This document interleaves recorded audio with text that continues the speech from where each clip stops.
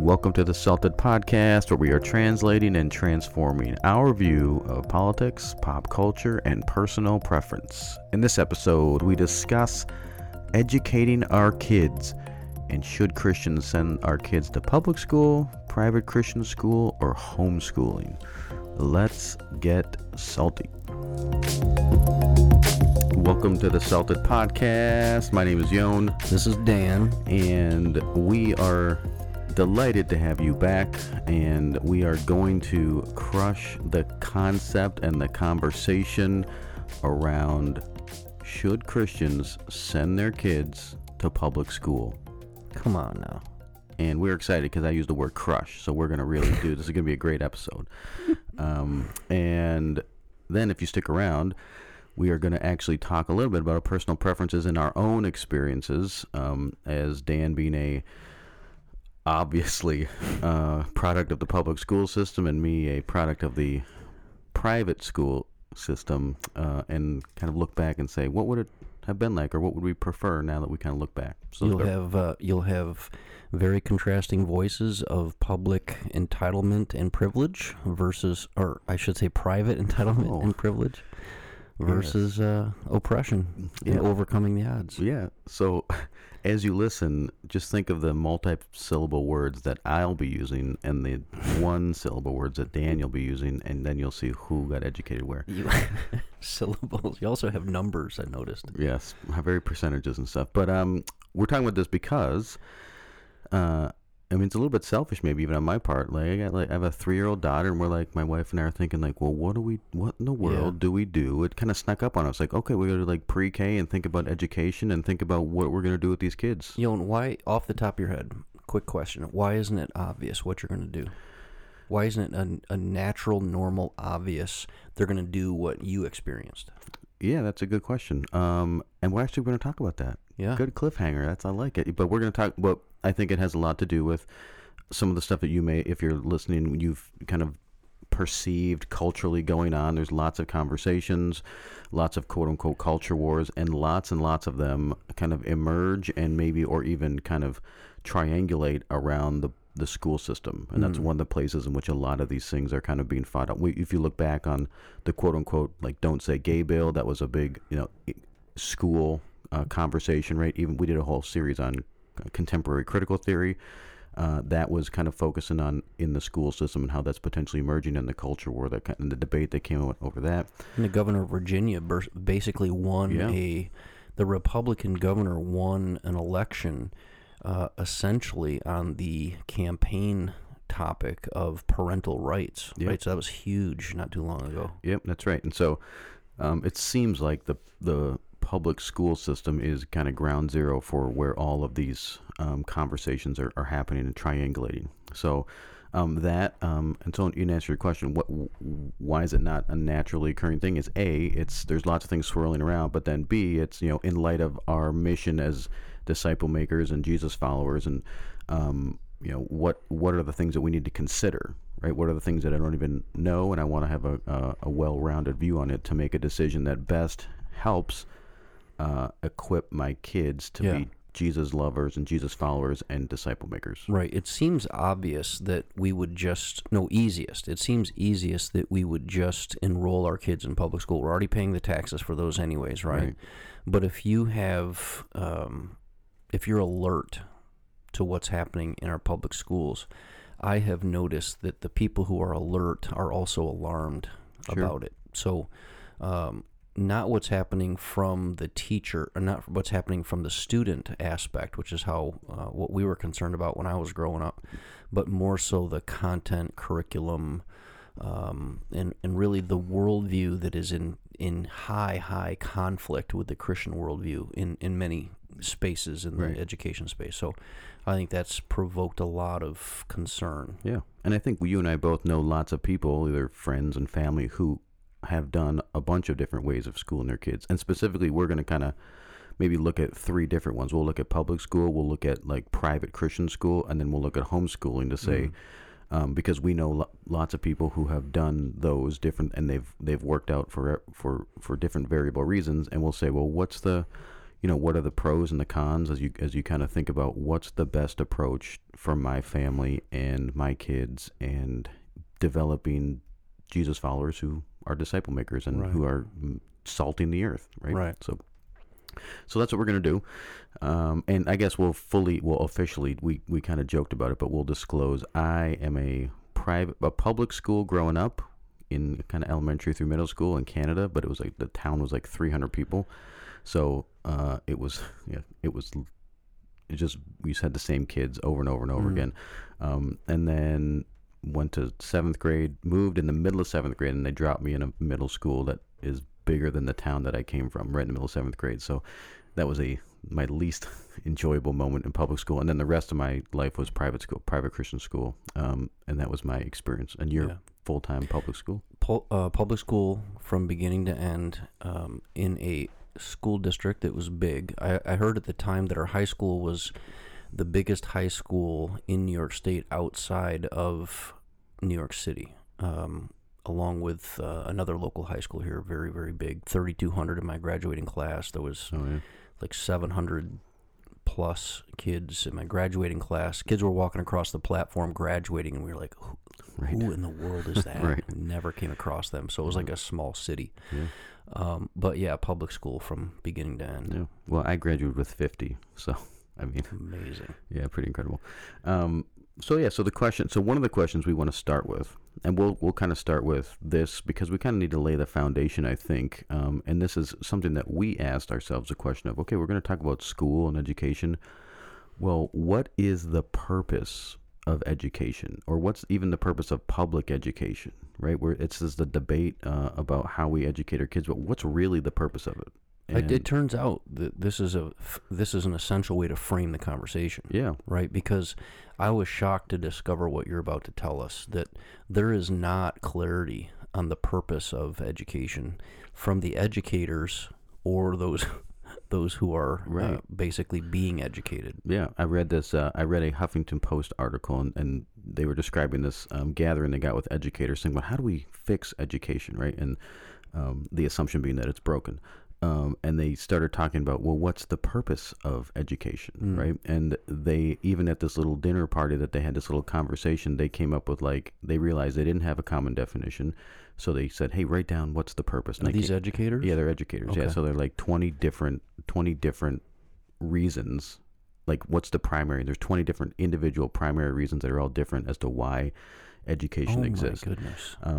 So, again, they realized, okay, well, we got to actually figure out what the common definition is. So, but then again, the National Education Institute survey asked parents. They just did a survey of all these parents, and they said, well, what's the purpose, the primary purpose of education? And 45% said academic achievement. Right? So, hey, yeah, you just teach your kids academics. 25% said job preparation. So you obviously prepare them for a career, which you can, and a vocation. And then 25% said citizenry. So you teach civics and to be a productive member of the kind of American values. So that's when they asked the parents? They asked the parents, yeah. Okay. So there's a disparity from parents even saying, what's the primary purpose? Well, if academic achievement is the primary purpose, that will lead you to different solutions. If job separation is the primary thing, that'll keep you that'll change the way you educate kids, or citizenry, right? And so these people found, with the National Education Institute, the kind of the CEO said the American public does not agree on a single purpose for public education. Wow. I think that's what we're seeing. Yeah. That's what we're seeing bubble over, is that it is not, there is not a unanimous or a consensus around what are we even trying to accomplish with public education. Right. And I think we say this a lot, is that we assume that we're talking, we just kind of assume that everybody else has the same idea in mind, when in fact maybe there's so much disagreement because there's no alignment in our starting point, right? Yeah. So just another organization called Building Better Schools said, well, just give a framework, like what are the three main purposes? They kind of agreed with parents. They said job preparation is one, active civic participation is another one, And then this kind of really unique, nebulous one and kind of ambiguous, such as living a full life, which is kind of helping students reach their potential and develop crucial character traits. And I think that's maybe one of the things where we get into a lot of the conversation and disagreement over what that actually looks like. Yeah, who defines the character traits that are crucial? Yes, and how do you help a student reach their potential? What does that mean? Oh boy. So that's kind of like this is the starting point. If we're going to talk about, should your Christians send their kids to public school, how do you educate your kids? Well, what's the purpose of it? If we don't agree on that, then we're going to have a lot of debate and division, right? Yeah. So that's kind of like the starting point. And this has created quite the situation. Yeah, this is a bit of a situation, right? Because, but I think, and I think if we look at it, like the education system, like there's a lot of weight and responsibility. I think there's two ways we look at it. We look at like the education system, which is like this behemoth big entity that we always point at and say, oh, it's broken, we need to fix it, right? But then there's teachers, right? We all know teachers, and most of them are like great people. They love kids, and they, and so there's this bit of a disconnect, and so there's a lot of weight put on teachers, right? There's a lot of responsibility that our society has just thrown on teachers, and not to get super private schooly on you, but there's this Latin term. Now, Latin is another language, Dan, and it's not English. I was just going to say that, so let me get this straight. If you go all private school, you use this foreign phrase, and the risk is that the public school listen close. Graduate doesn't understand it. This is the part where my wife would say, "You are such a pompous jackass," and I would say, "Well, sorry." What makes that true is that you're not really joking. That's what makes it horrifying. Yeah. I can't wait. Oh, Yon, I can't wait to hear your super smart foreign phrase that you came up with while you were reading. Yeah. This phrase that I coined back in the Enlightenment days. By the way, it has the word loco in it. That's true. So I already know what loco means because I took 6 years of Espanol. Well, that may have a different meaning in this one. It's a term that kind of shapes the education in terms of like getting your arms around what kind of responsibility we give educators and the educational system. And it says in loco parentis, which is a Latin term for in place of the parents. Oh.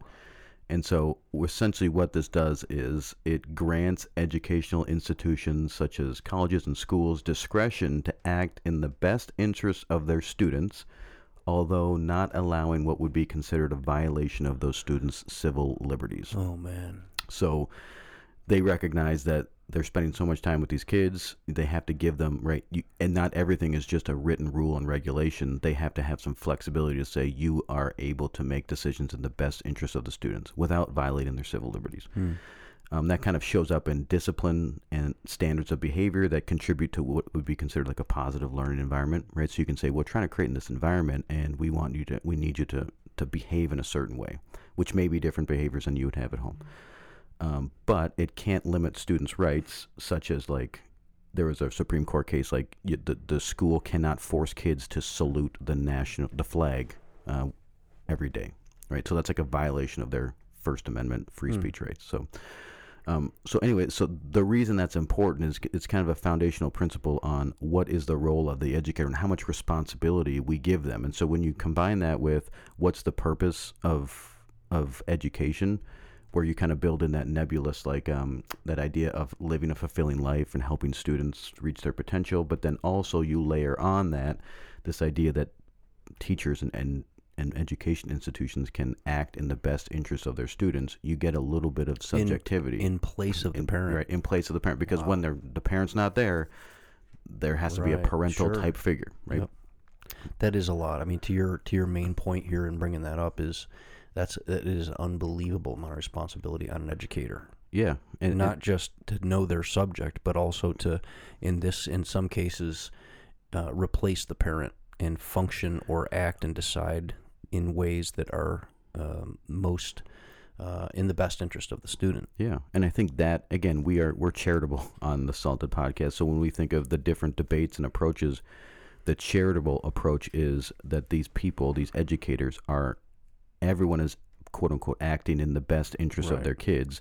The question is, what is in the best interest of kids, and whose worldview? Right. Yeah, how does your worldview contribute to determining what's in the best interest of their kids? Right. And so that's why we have all these conversations about, like we discussed, all these different divisions and debates. And I think as we're getting more and more connected, I think we're beginning to see how dicey it is for that to be an accepted practice, right? That these adult teachers, colleges and other places, they have in these educational institutions, that because of in loco parentis, we now get to see how dicey that is. I think in the past it would be probably, we would think it was a lot more homogenous, but now we're like, it is not. It's sketchy. Yep, and then you layer on also things like, okay, well, if people think citizenry is an important thing, like what does it mean to be a productive member of society and American values? Suddenly you're like, okay, well, what are American values, and are they toxic or are they good, or how do you, So resist the other party. Right. Yeah. It's, you just layer on all these different things, and that's probably why the public school, or the school system is kind of like the everything gets triangulated there for the kind of the quote unquote battlefield of all these ideas. So. But so now what we're going to do is we're going to say, we'll kind of outline and say, well, what are the different approaches to educating our kids in light of, this is kind of like broad-based, this is why education exists, potentially this is why, this is kind of like the responsibility we put on educators. So what are the different ways in which we educate our kids? And like we said, we'll do public school, private Christian school, and homeschool, and we'll look at kind of like set the scene. We won't go into detail, but the homeschool includes this hybrid model that's emerging. Sure. But we won't go into detail on the hybrid model of some online learning, some public learning, and then some homeschool learning. That's kind of thriving in some areas of the country. Yep. And we'll look at like what some people, we can't like different viewpoints, right? What are some proponents of public school? What are the opponents say? What are some of the issues? And then proponents for private Christian school and homeschooling. Hopefully we'll give a well-rounded viewpoint of the ways in which people are advocating or detracting from these different ways of going about things. So, and first, normally, naturally, and probably legitimately, is the public school. Yeah. I mean, 90% of our school children, age children, are in public school. So that's a lot. 90% being like 50 million kids or something like that. Do our public schools need more money? Well, that's something you hear a lot, right? It's if only we funded our public schools more. We are the second highest spender per student in the world. Well, let me guess countries. But not the second highest results. No, I mean, we spend $15,200 a year per student. Oh wow! Which is the second highest. But as you said, we are not the number 2 rated in all of the different subjects. So, math ranking, and these are like 2015. That's kind of like the latest.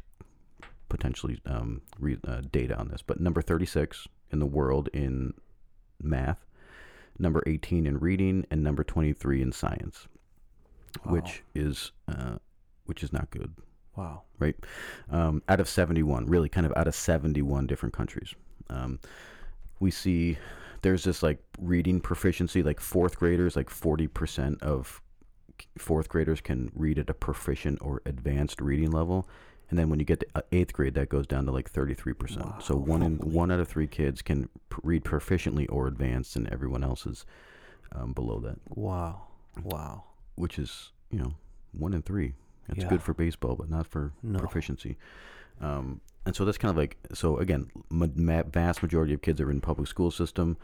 We spend lots of money on it. We don't get a lot of results from it. But there are some proponents and Jesus following gospel centered people who advocate for public school systems because they believe in it. And they would say, some people who are proponents of it say that they send their kids to public school because they believe in the public education as an ideal.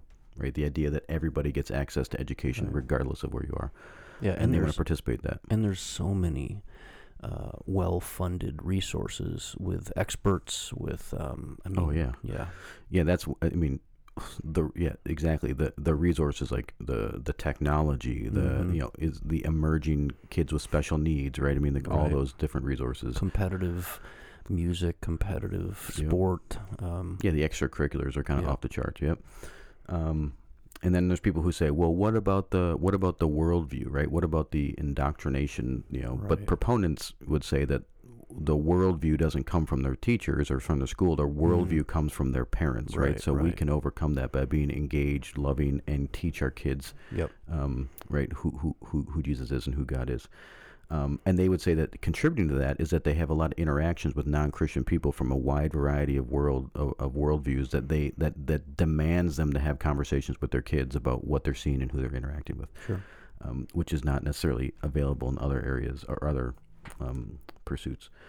The idea that people are proponents that they say, well, even though these scores are low, is that an engaged parent can overcome, and you can inspire your kids to become great learners, and kids who want to learn can learn in public education. Right. So perhaps those numbers reflect not poor schooling, poor educators, and a poor system. Perhaps those numbers reflect poor engagement. Yeah. So parents think, oh, I can overcome those numbers by just being fully engaged, because the good numbers are coming from families with Right. highly engaged parents. Yeah. And the Center for Public Education would actually say that they did some research, and they actually said, quote, it's really what's happening at home that actually clinches a student's academic success, irrespective of what's going on in the classroom. Amazing. So they just point blank say it's the home. It reminds me of our How Important is the Father episode, where we were just like blown away by the statistics on the impact of a father, or more importantly, the impact on fatherlessness. Just shocking. Yep. And then lastly, people who are proponents or Christ followers who say, let's do the public school thing, is that there's a missional, incarnational kind of member of the community feel to it, where you are a part of your community and your neighborhood, and you are interacting with other families that are far from God. But they would make the distinction, saying that they're not asking their kids to be missionaries. They're saying that they themselves are being missionaries. Sure. Which lots of people say, well, we want your kids to be around other non-Christians and be missionaries, but some opponents say that's not necessarily the way to go. So what is the opposition, right? Public schools, lots of opposition in terms of, like, if you go on Twitter, everyone, you can see there's opposition on Twitter. No, it's actually kumbaya. It's actually great. Yeah.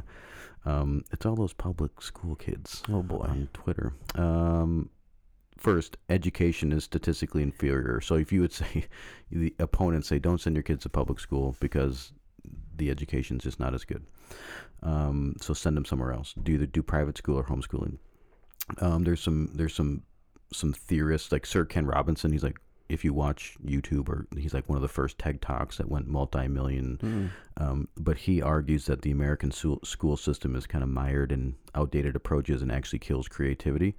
So he's in opposition of not public education in general, but the way in which the current public education system is structured. I've seen plenty of coverage on the ineffectiveness of the particular model that we continue to kind of embrace for active male boy learning. Sure, that there's quite a bit written, and I think broadcast on how poorly boys can do in those settings. Yeah, and he goes on, not to evangelize Sir Ken Robinson, but it's like, but he talks about the ADHD epidemic and anesthetizing kids as opposed to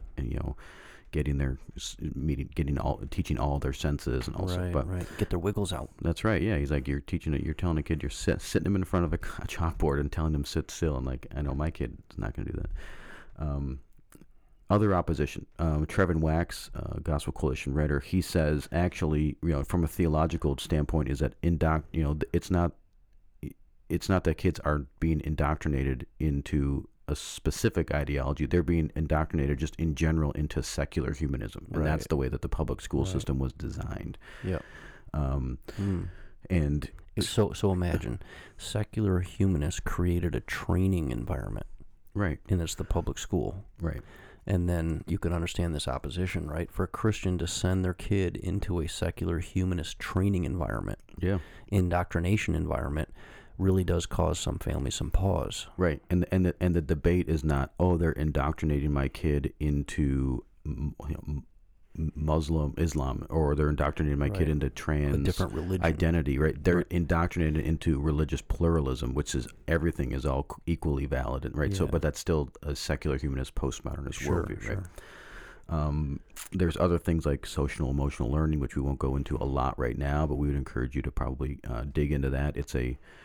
It's kind of a hot topic right now in the way in which curriculums are being designed and the way teachers are kind of placing themselves as kind of pseudo-psychologists in the way they're teaching those social, emotional. Again, when you go back to the question of what's the purpose of education, you don't hear a lot of social, emotional learning things. Right. And that's like, again, what role does the school have to play in developing those areas? Yeah. SEL. Yep.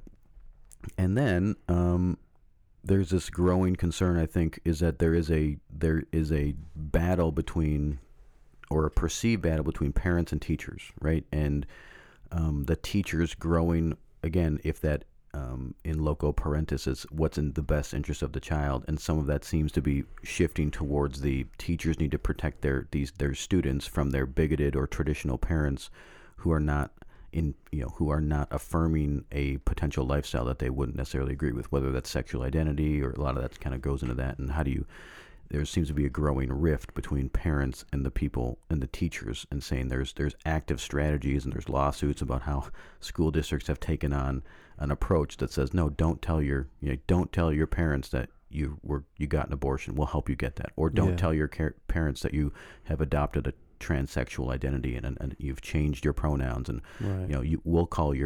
we'll use your old pronouns with your parents so they don't know, because they're not going to be affirming, right? I remember the controversy in the public school when they started to, I don't know if it was litigate or created these policies where you could not take a pill, right? You couldn't take an Excedrin, an aspirin, or whatever without parental permission. Right. And in some cases, you had to take it down at the nurse. He or she had to administer that, right? At the same time, you could slip away for an abortion without parental consent because of your own quote-unquote reproductive health privacy, right? Yep. I mean, and that caused quite the stir. Well, now we've kind of done that 100 different directions now, in 100 different ways that have tied that knot. Yep. And I think this is where, again, the charitable approaches, these are like, people would say, well, this is the opposition side, and say, well, it's dangerous to kind of put a wedge between parents and students. But again, the charitable thing is saying these teachers would think that they're doing what's best for that student by affirming their decisions and their lifestyle, because at home they would maybe equate a traditional Christian worldview of a binary sexual ethic as oppressive and abusive, right? And so they have to protect their kids from their parents. Right. I just read a lawsuit in California where a student is pressing charges, suing their parent who refuses to use their pronouns. Right. Yep. And they're calling it verbal violence. Yeah. So this dad is on trial for child abuse for not referring to for his words, that he won't refer to his child with the preferred pronouns. Therefore, I mean, if that doesn't give you a good picture of what's at stake here in our culture now in terms of why this schooling and this public policy, public education is a hot topic. I mean, that's if it's true that, I mean, it kind of came to my mind too. If silence is violence, and there's such thing as verbal violence by not referring to, I mean, there's going to be a lot of felons. Yeah, right. Lots of felons that used to be called mom and dad. Yeah, yeah. And that's, so again, when you look at the proponents and opponent, the opposition of going to public school, when we're gospel-centered Jesus followers, there's no magic bullet that says this is what you should do or what you shouldn't do. There seems to be good arguments on both sides. The question is, And the ironic thing is every school district is different, right? This does not, these aren't, Right. you can't say that what happens in one school district happens in every school district. Exactly. So that makes it another element of difficulty figuring out what to do. But some things to think about in terms of like what different viewpoints are and why public school should or should not be kind of engaged. And it's also free, well, quote unquote free, right? You don't have to pay extra for it, right? Yeah. You're already paying for Yeah. it. So there's your public school. Again, 90%. It's the largest group of kids, of school age kids in the country. So, but the next one is, okay, private school. Well, if I'm not going to send my kids to public school, what are my other options, right? And for a lot of Christians, it's either private Christian school or homeschooling. So let's look at kind of private Christian school. That's this whole section will be in Latin. Oh my! Yeah. I'm out. Sorry. All right, it's been good being with you, everybody. Yep. The public school kid is going to slip away. Yep. Because I could not possibly understand. You couldn't possibly. Real quick, I mean, like if 90% of students, like 50 million, are in public school, there's like 2 million kids in private school. That's just private school. So it's hard to get numbers on private Christian school, but that includes like Catholic school. Right. So a large percentage of this 2 million are Catholic school kids. So, but 50% are probably evangelical. But that's 2 million students. That's 4% of all the students. Yeah. So it's not very many in terms wow. of in terms four, of the, 4 out of 100 go to a private school. Yeah. Incredible. And so like so they really are the elites, They really are the elites, yeah. Well, and 12% of those are non-religious schools, so that's probably representative of the actual elites, right?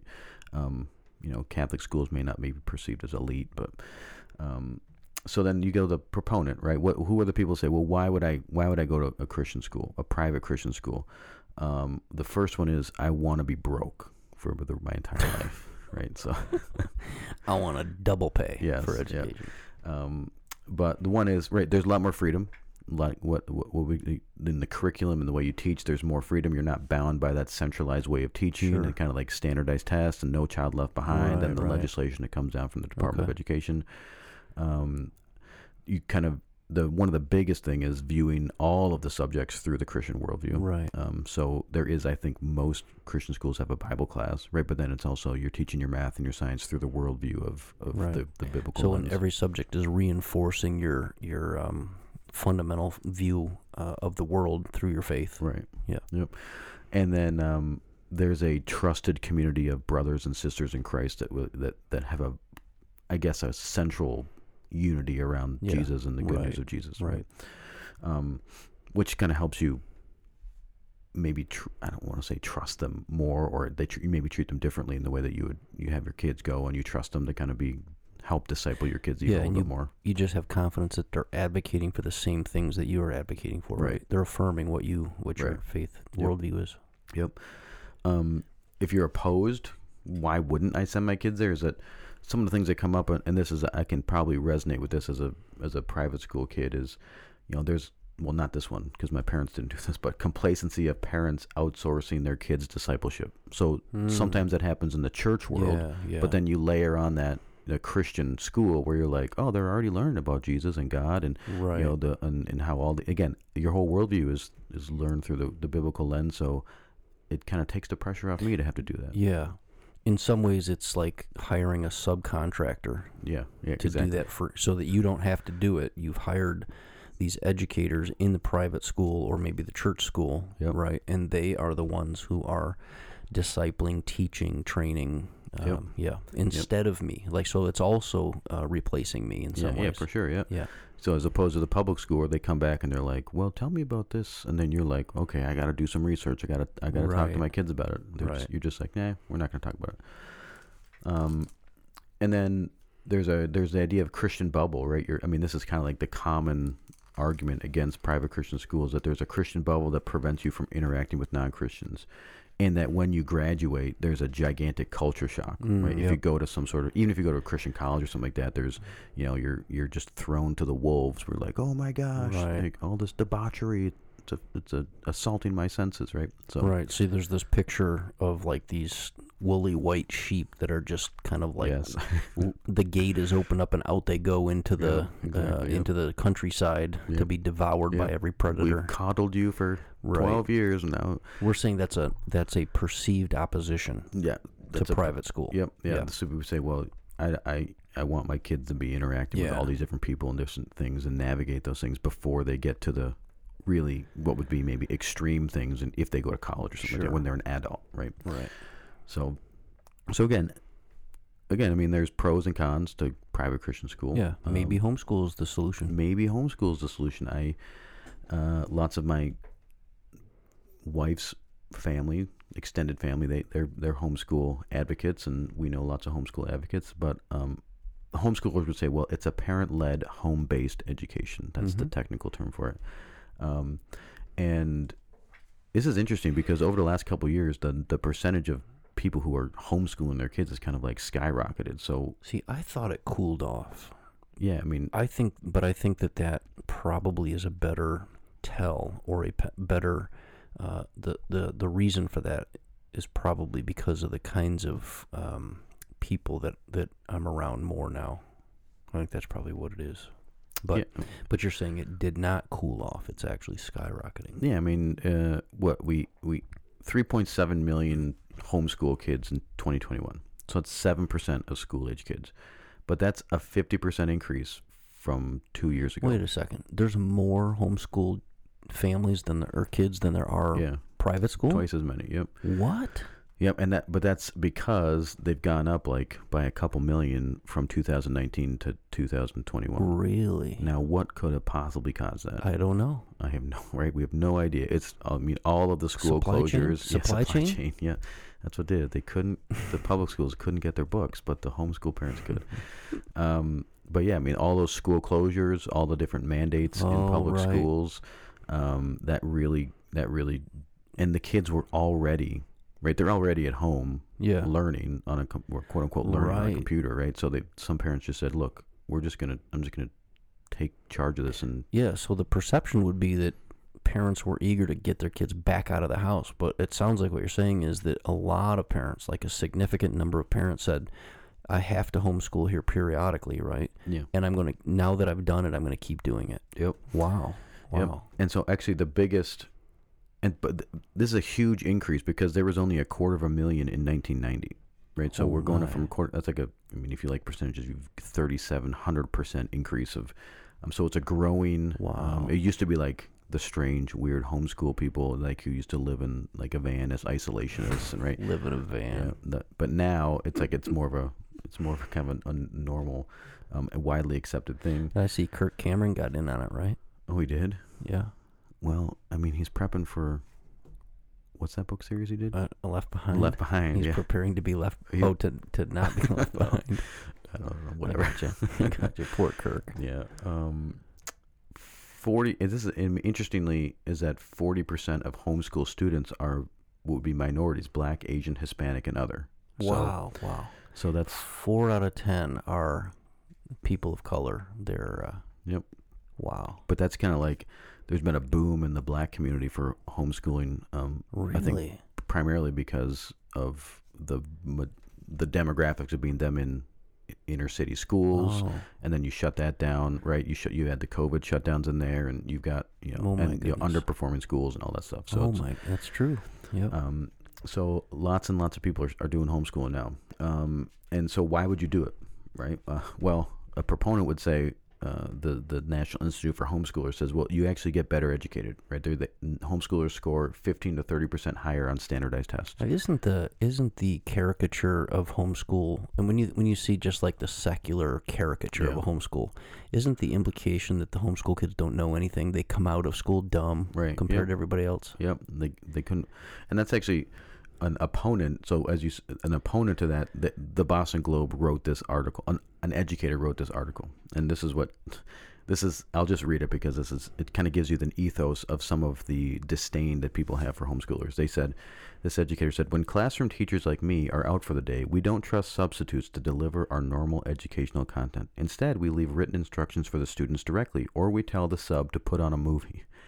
Guess what? You are now the long-term substitute, and quite frankly, you are not capable of teaching the entire normal curriculum. And that's written to parents.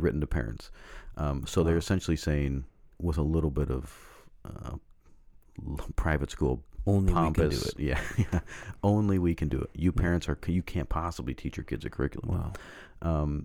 And so that's kind of like that goes in line with kids aren't learning anything. Right. But in fact, they score higher on standardized tests. Okay, that's interesting. That is really interesting. Proponents say, hey, you get more time together. Yep. I mean, families get to spend more time together. You spend literally all day together, right?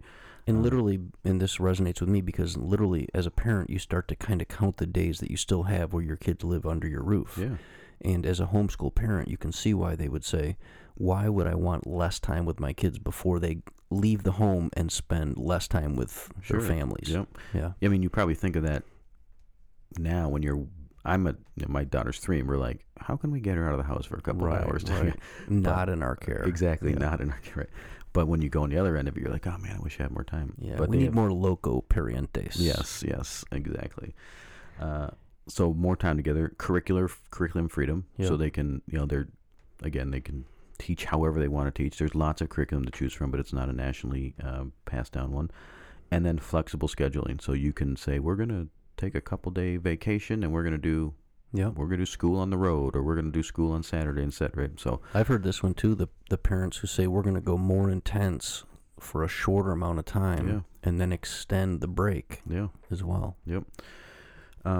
So those are proponents. So a couple good reasons to do it, right? If you're opposed to it, you're thinking, this is one of the things that my wife and I think of. It's like, well, it's literally a full-time job. Yeah. Right. You are saying we're going to be a one-income family, and one of these parents is going to teach our kids, right? Yeah. So essentially, the opposition could make a strong case, because it's true. It is far more costly. Yeah. Right. You're paying your taxes for your public school, and then you are paying the cost of not being able to provide an additional full-time income, perhaps. Yep. Right. Yep. Now, I know there's nuance to that, Sure. and it's not exactly right, but for the most part, having someone has to be there. Yep. And if they're there, they're not in an additional job or income source. Yep. And you got to learn a bunch of stuff. But do you? Yeah. Well, I mean, I tutored some kids in 7th grade for a little bit, and they were doing math, and I'm like, I got nothing for you. I can already hear homeschool parents saying, there's online learning, sure. there's, Yep. And then again, people would say, well, you don't get the same quality of education, right? It's just, you don't have professional teachers writing professional curriculum, doing professional, right? And then the big one, there's a big one of socialization. That's always the big opponent, right? It's like, how do you socialize? How do you, you're socially awkward because you've never interacted with anybody other than your family. And I mean, the co-op solved that, right? Yeah, there's co-ops, and yep. So there's lots of, and you are allowed to go play in public school sports teams and stuff, from what I understand. Yeah. So, and then also, if you're on the non-Christian kind of perspective, there is an accusation that it's just religious fundamentalism, and you're raising like bigoted people that are just being indoctrinated to say isolationists and Christian nationalists and stuff, hateful Yep. So good grief. So again, there's we're focused on like 3 options, right? What's the purpose of education, right? What's the responsibility we put on educators? And then what are the options as Christians to say, well, what do I do? Yeah. So our audience who's listening, it's safe to assume they're Christians, many of them young Christian parents. Why would this matter? Especially what we've just covered. Why would that matter? To them? And we've covered it. I mean, it took a while for us to get there, so sorry about that, dear listener. But it matters because education is a tool, right? School's a tool. And one of the person that you found, Dr. Koch, is like this PhD of this president for Celebrate Kids. It's an organization that kind of helps parents figure out how do you help kids get educated, maybe help them answer some of the questions that our audience is asking right now. Right. Or we're asking. And she says, school exists to equip and encourage parents to raise godly children who understand their purpose, right? So we would say that's a great thing that we maybe want to co-op and say, why does it matter to Christians? Because we are trying to raise kids, and we're trying to equip and encourage parents to raise godly children who understand their purpose, right? And so that's the purpose of being disciple makers who make disciples and salting the earth. And which seems like that extends beyond the purpose of my educating my kids to help them know math, to help them know science, right? Those are aspects, I think, of what this Dr. Koch is saying. Yep. But there's an equipping aspect, an encouraging aspect, and there is a understanding your purpose in the world or in God's view, right? Yep. And so that's kind of like, again, we reviewed the different things, but the question is, well, what's the right path? Well, it's probably different for everybody. But the question that we then have to ask is, well, these are the different things going on culturally, different options, but what is there any biblical kind of foundation or gospel-centered worldview and biblical insight that says, well, what does the Bible have to say about this, and Right. how does that inform the decision that we make? And if school is a tool, for some, that will be the homeschooling tool, and for others, it'll be the public school tool and the private school tool. And That's the private school tool. Is that me? Did you just insult me? that was not in a foreign language. That was plain English. But Dr. Koch says that families choose the right path, whatever tool, whatever path. It's the family's going to have to pick that, especially one that works for their specific needs. And for some, it'll be one path, and for others, and that's really where I eventually land to. And I think in terms of how do we sort this out as Christian parents, that's pretty much not the end. That's the starting point. The starting point is these tools will help us accomplish the goal. Which tool is better than another is very subjective. It's a tool that you decide is best for you for whatever reason. But Yeah. I do think it's interesting to think of this topic through a Christian worldview, because if you just look at the Bible and what it says about teaching or schooling, in the Old Testament, you'll notice that there was a primary teaching objective was to describe who God is and what he's done. That was the teaching objective in the Old Testament. The primary teacher were parents and family who were immersed in a synagogue, or they were immersed in a community tabernacle, I should say. Sure. And that the job of the teacher, the parents and the family, was to write on the hearts of their children the mighty deeds and the mighty works of God. And it was to be passed on, and they did so verbally, passed on from one generation to the next. And the mandate was to train up a child, and we see this written in Proverbs. Proverbs 22:6 says, "Direct your children onto the right path, and when they are older, they will not leave it." Or train up a child in the way they should go, and they will not depart, is kind of a more literal translation. Right. And here's something really interesting about that. That phrase, train up a child, has a word or a phrase, a root word in the scripture, and it actually means the roof of the mouth, the palate, and the gums. And the people who read that original proverb would have understood that that's the part that is used to break a horse or to bring that horse into submission. So imagine how that changes the understanding of the word train up a child, when it technically means break them under or into submission to their spiritual authority. I love that. I don't know why I love that, but but it resonates. It Yeah. resonates so much. So when we think of training up a child, it isn't necessarily, according to Proverbs, it isn't necessarily, training up doesn't necessarily mean give them the right intellectual information. Doesn't necessarily mean make sure that you pick the right curriculum, or that you should fill them with facts and figures and kind of fill up their empty slate, right? Instead, it means be sure to bring their little hearts under submission. Teach them that their will is subject to the will of their spiritual authorities, their parents. Their parents are subject to the authority of God, of course. And that's the goal. And that if you do that, they won't leave the right path. They'll be submitted to. They won't be excessively autonomous or rebellious, right? Wow. So very, very intriguing there when you think of the parents and family immersed in a worship family who are teaching who God is and what he's done to their kids, writing it on their hearts so that it will pass on. That's pretty much in the Old Testament the references to teaching. Wow. The thing that comes to mind is I'm in a text thread with my family, and we all have my brothers and I, we all have little kids, but they're like, my brother was sent a text about what they're doing sending their kid to school or something, and I said, break her will. We're joking, like, and my dad was like, no, you break her will, but you don't break their spirit, right? I was like, oh, that's such a nice thing to say. But the idea of that picture of the horse thing is like pretty incredible. Like, you break a horse, and it's like they're going crazy, and then you eventually bring them to submission. Yeah, you put the bit there with the palate or the roof of the mouth or in the gums, and that's what that's the root word of that phrase. So pretty interesting. Now, if you flip over to the New Testament, which we know doesn't contradict the Old Testament, it supplements and complements, and I think it is worth noting that. But in the New Testament, Jesus summarizes all the law. If you're going to learn the law of God in the New Testament, Jesus describes all those hundreds and hundreds of laws that God had, or the tens of laws that were expressed, along with all the laws in Leviticus and so on. And he gives a summary, and he basically says, love God, have affection for God, and love other people.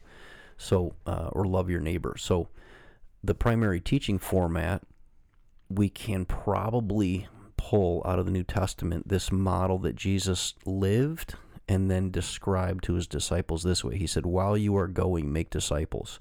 So the teaching model in the New Testament doesn't have clear direction that if you're a parent and you're trying to figure out what to do with your kids, you've got three options. The New Testament doesn't say, here are your three options, public, private school, or homeschool. Right.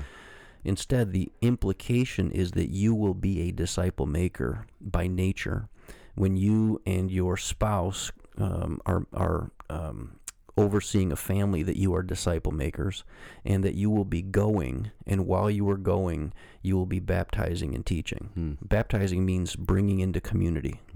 It means making sure that they're immersed in a community.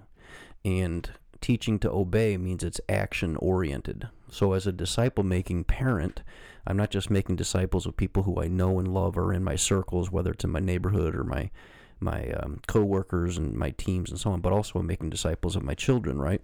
That's my primary responsibility. And the New Testament doesn't compel us to choose one path or another. There are principles that I think we can come up with, but we know that in the New Testament, the primary teacher was Jesus. So why wouldn't our primary material come from Jesus? Right.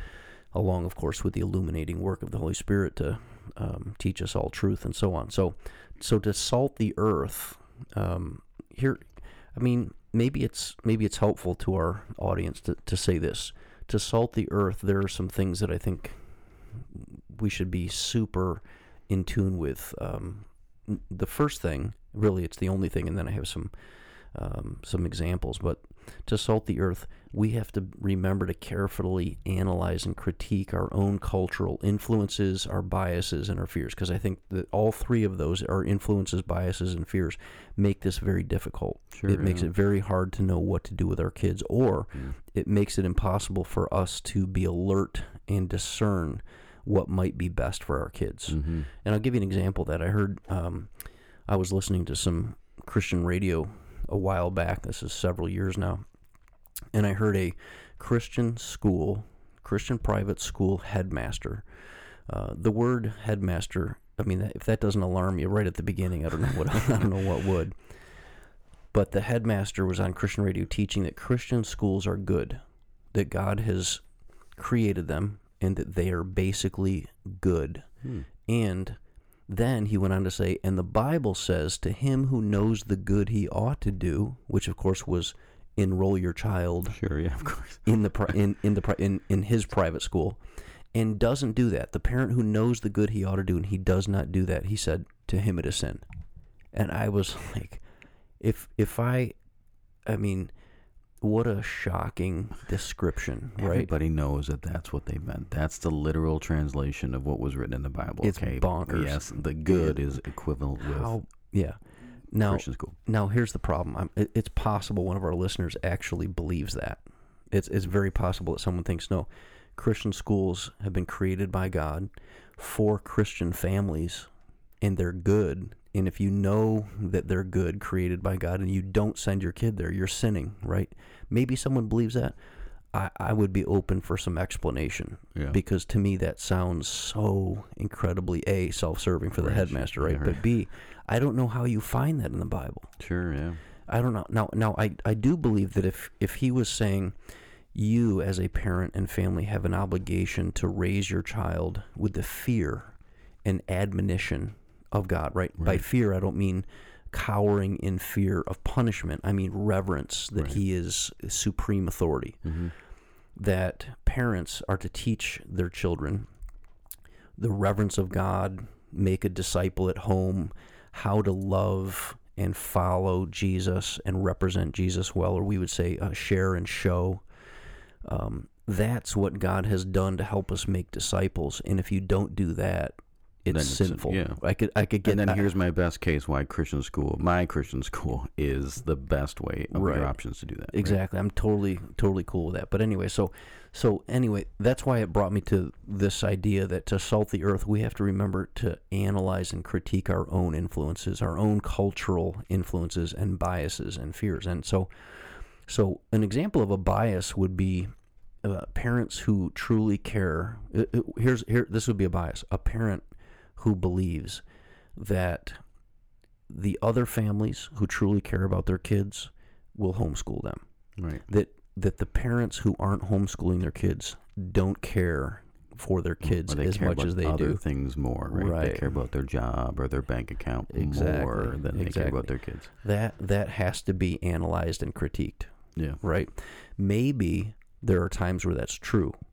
But generally, I think there's some mass. It's hard to salt the earth when you think you love your kids more than your neighbor does, or your church family member. It's so. Mm-hmm. I think that comes through, right? Yep.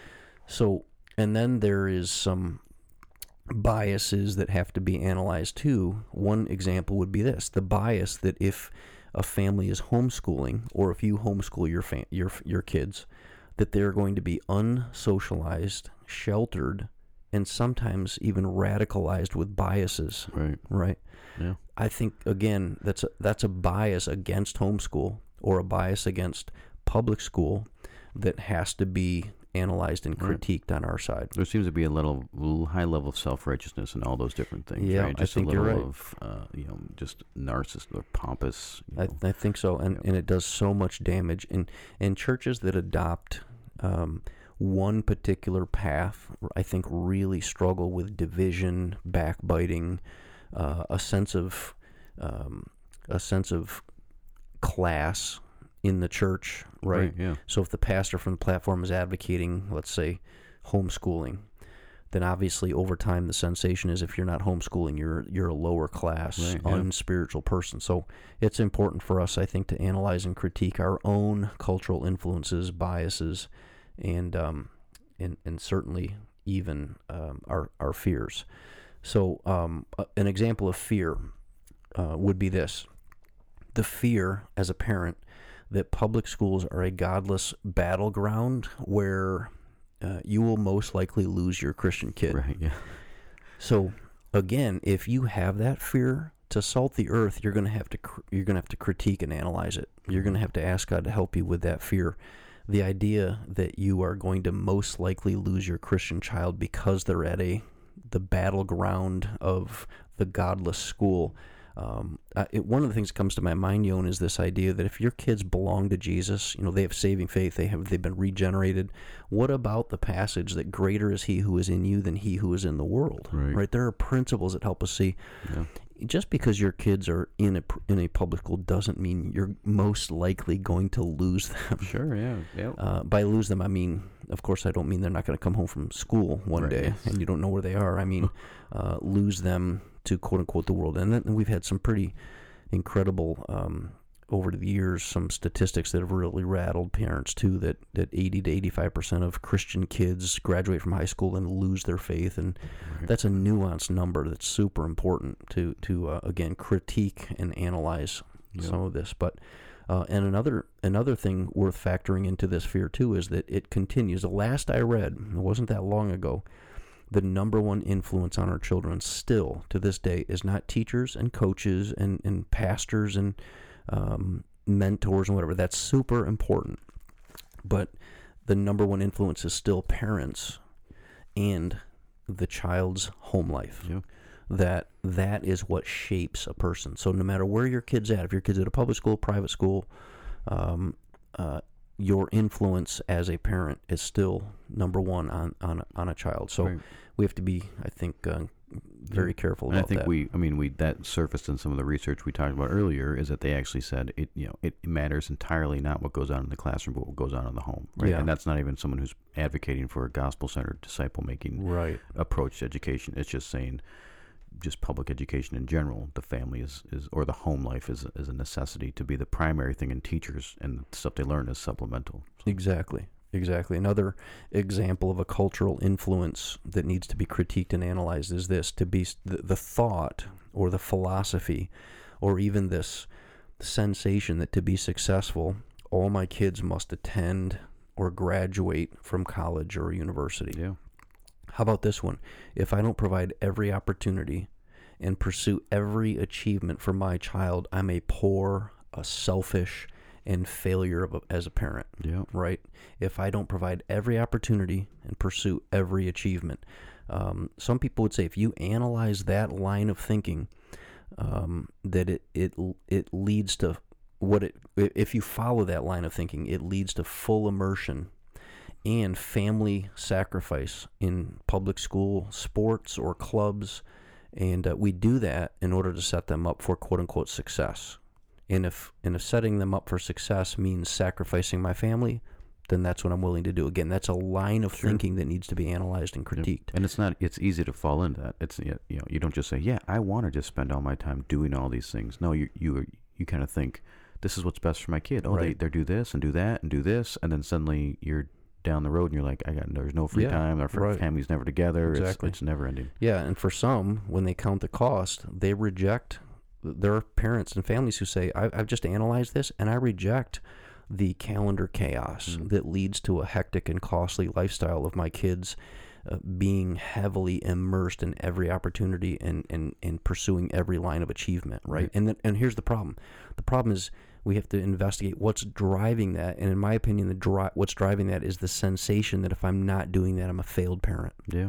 Or I'm a really what you're doing is you're making a decision on what you value more and most, right? Yep.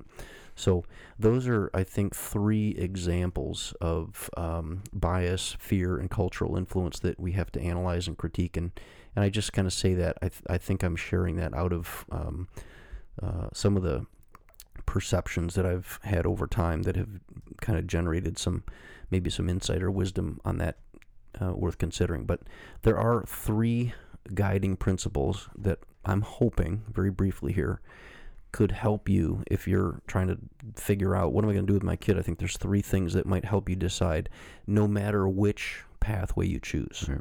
And the first one is regarding public school. One guiding principle that might help you is to see the public school as a place that you send your child to like a missionary. When they're little, they don't necessarily know they're being a missionary, but it's possible that they have a sent mindset, right? And you pray for their teacher with them. You pray for their classmates with them. You send your little one to the public school with generous things. So clearly we don't think that this child is going to go, especially in elementary, right, is going to go and reap a harvest as a missionary. It's not what I'm talking about. I'm talking about going in the school to provide contrast, to salt the school with their own unique approach to their life, their lifestyle, or the family's uniqueness, right? And there's a common risk, of course, and that is that you send your kid in as a missionary and there is clashing worldviews, there's clashing values. Right. I always have this vivid fear that those are the public schools are where you send your kids and they meet the biggest, baddest, bruisiest bullies. Right. And they're like, do all these sinful things or else I'll beat you and take your lunch money. Exactly. And so that's a common risk, of course. And then there's even new risks, right? That is not, this is my perception, it's not just peer pressure. There was a day where we thought, well, we're going to send our kids to these public schools and the peer pressure is going to be so intense. They're going to be overwhelmed by peer pressure. Now, if you follow the culture closely, there's not just the fear of peer pressure, but there's this fear of adult teacher pressure, right? And by that I don't mean the teachers that you and I are thinking of. I'm thinking about the activist teacher. Sure. You remember, yeah. So I think that's a new risk that has to be considered. But it is possible, I believe, to send your child, no matter what age, with the purpose or the intent that they would bring a contrast, that they would. In fact, I know from my kids who were in public school, they were able to perceive a very, very big difference, a contrasting way that people live their lives among the public school community and the way that they live their lives. Yeah. Not that they were above or better, but their perception was there was a lot of pain and hurt and they actually I saw how my kids, and they to this day they've grown quite a bit of compassion because of their the way that they've perceived their experience or their friends and in public school. So you could send them into public school. Secondly, regarding private school, you could strengthen your kids with private school support. Right. Supplement and affirm the foundational Christian worldview, especially in the elementary ages. Build that foundation. You're growing them strong. You're putting their roots down nice and deep. The common challenge with private school, of course, is the extra cost. You're paying your taxes and tuition. That was a major issue for us when we started with one child in private school, and then when the second one came along to go to private school, we were like, so we can have a mortgage on a home or send our second child to the. I mean, who needs to eat 3 meals a day when you can send your kid to private school? So it's that double whammy of taxes and tuition, but there's still even when you strengthen your child through the public or the private school support, there's still a common risk. One of the common risks that's emerged that I've noticed is the possibility that among that Christian community in that private school, there is some fundamentalist legalism that comes from adults, where the interpretation of their faith is not gospel-centered. It is not based in grace. It's based in rules, laws. They don't intend it to be legalistic, but it's moralistic, behavioristic, and legalistic, and that's how they control behavior. Yeah. And as a result, I think it's very possible that kids leave the private school and they think of the Christian faith very differently than you intended. Right, yeah. What you intended was that they would learn about God. What they received was God is a harsh, judgmental punisher. Yep. And that the Christian faith is all about following the rules and regulations. Yep. And I think that's a risk in a fundamentalist school that they learn from the adults who are in charge of that. And even when I was in, one of the big things was, even for those people who were engaged in their faith, the conversation wasn't like unity around the good news of Jesus. It was, what are our denominational differences? And let's have debates about random things. It's like, no, it's like we're like divided ourselves around like, oh, are you a Calvinist or are you? It's like all these not useless, but there's secondary and peripheral conversations. We didn't say, we're unifying around Jesus. Exactly. Yeah, I remember some of those conversations. And the other common risk, of course, is that in the Christian school are unchristian Christians. They're people who appear to be. No. I think I'm sitting with one good example of that years back. Kidding. People would say yes. You've got unchristian Christians where the issue is these particular, that student body can become gray and lukewarm, and it's very possible that your child believes that Christianity isn't hot or salty. In fact, that Christianity is very gray and mundane and compromised, right? So, in other words, there's a lack of contrast that, hey, these Christian kids are approving this, accepting this, living this way, or saying these things, or believing these things. And then there's this kind of this strange absorption of that kind of lukewarmness. Right. Yep. Yeah. Yep. Or religious hypocrisy or whatever. So very interesting. I think that's a common risk. So send them into public school, strengthen them with private school, or submerge them in homeschool. And by submerge, I mean they get submerged into the family life. And in their family life, they're being prepared for launch.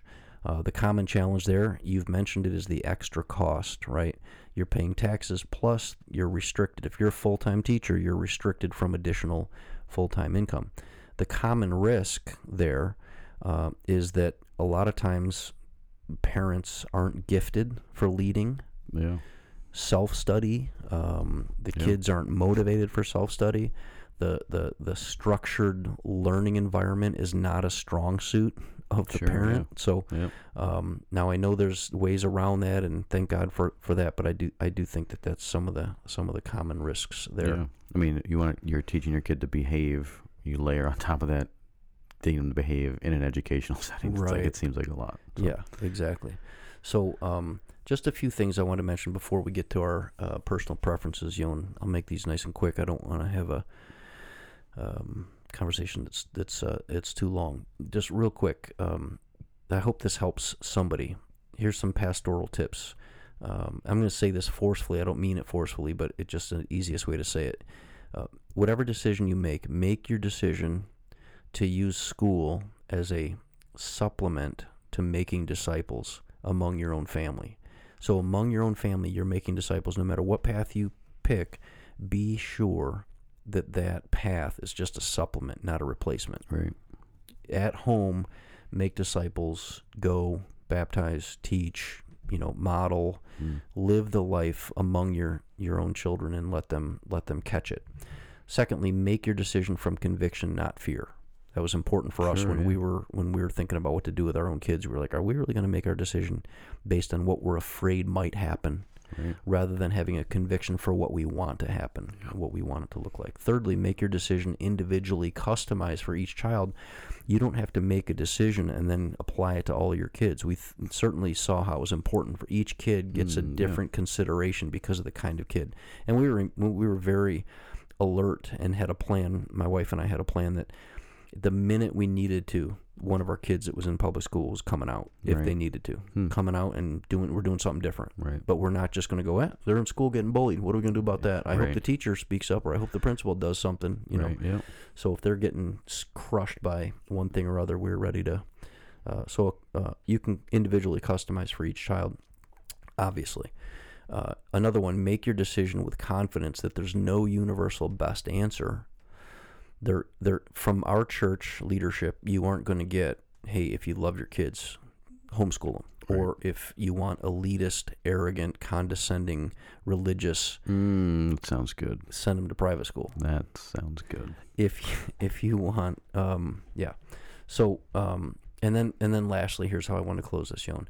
Could we all take a deep breath and remember that by God's grace, there are phenomenal Christians leading, serving in the world, and making just so much powerful and meaningful impact, who are Christian adults now. Some of them were homeschooled, some of them were private schooled, and some of them were public school. I mean, it is not. It is in large part by God's grace. He can bring about our children whatever He wants, with highly engaged parents in any one of those tools, or with any one of those tools, or any one of those pathways. Yep. And I mean, we say it for all sorts of things, but they don't really belong to us, right? Our kids belong to God. Exactly.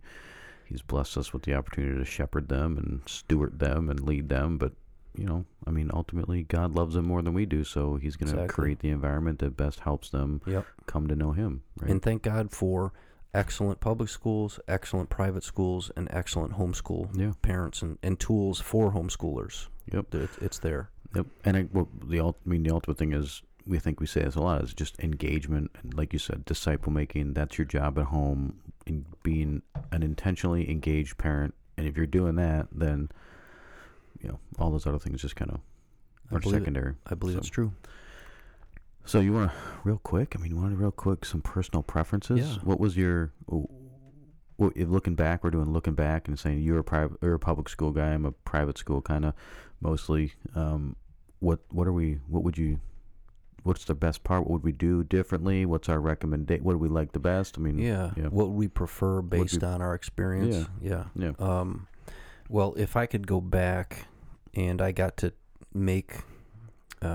do what I preferred to do, my personal preference would be to do the same, which is I would be a public school student. And if knowing what I know now, I should just based on my experience.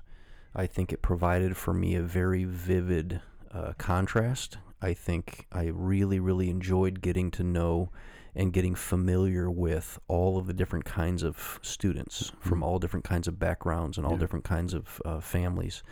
And also, that's in context, I had a very stable home life, and I had a highly engaged life among the church family, right? Yeah. So I'm immersed in my faith at home, immersed in my faith family, and the public school experience was like I was like an away team leaving the USS Enterprise. And, Right, yeah.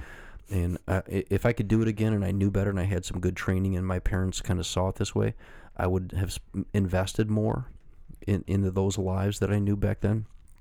But I do think that overall it was a helpful, healthy experience to experience the public school culture at the time of all those students. So if that's what I would prefer. If I could go back and do it again, I would think I would take the same path. Yeah. Spoken like a true public school graduate. Yeah. What about you? I mean, I'd probably say the same thing. I don't think I would change a whole lot. I have like a bit of a unique story. Like I went to I went to like 5 different schools from 7th to 10th grade, right? So I was moving around a lot, different cities, different like public school, private school, all those things. But those last 3 years, like 10th through 12th grade, I thought it was, I was in a small enough school where I kind of needed some stability. I think I needed to get to know people, kind of build some friendships around with, not that you can't do that in public school, but the smaller class size and you're just around the same people, everyone plays like on the same sports team because there's not nearly as many extracurriculars. It's like you're either playing soccer or you're playing basketball. It's not like 1,000 different options. So just after all that moving and not a lot of disruption, spent a couple years, and then also learning about Jesus, and I became a self-righteous little turd. I think when I in high school, but I think I generally met Jesus and then just had to learn a little bit of gospel wakefulness and grace-based life coming out of there. But, and you have mastered that. You're like an expert at that now. I am now, and so you're welcome. Next time we'll do a whole episode of me just telling you how to do that. But so again, what's the theme is there's no right answer, right? Should Christians send their kids to public school? I don't know. Should they send them private school? I don't know, or homeschool, whatever you think is best, doing it with wisdom and, humility and what's best for your unique kid. And however you can teach them to love God, love their neighbor, make disciples. I think there's 3 good tools. Yep. So in typical Salted fashion, we threw it right down the middle, right? I'm just joking. But thanks for listening. This is a long one, so thanks for sticking with us, and like us, subscribe, share it with your friends. We're growing our international audience. We got different countries, different cities around the country, and we're just excited that people are actually listening and hopefully learning something. So thanks for sticking around. Bye. Thanks so much for checking out the Salted Podcast. You can find other episodes and topics on SoundCloud, Spotify, and Apple Podcast. Make sure you click follow so you'll get notifications whenever new episodes come out. Thanks for listening.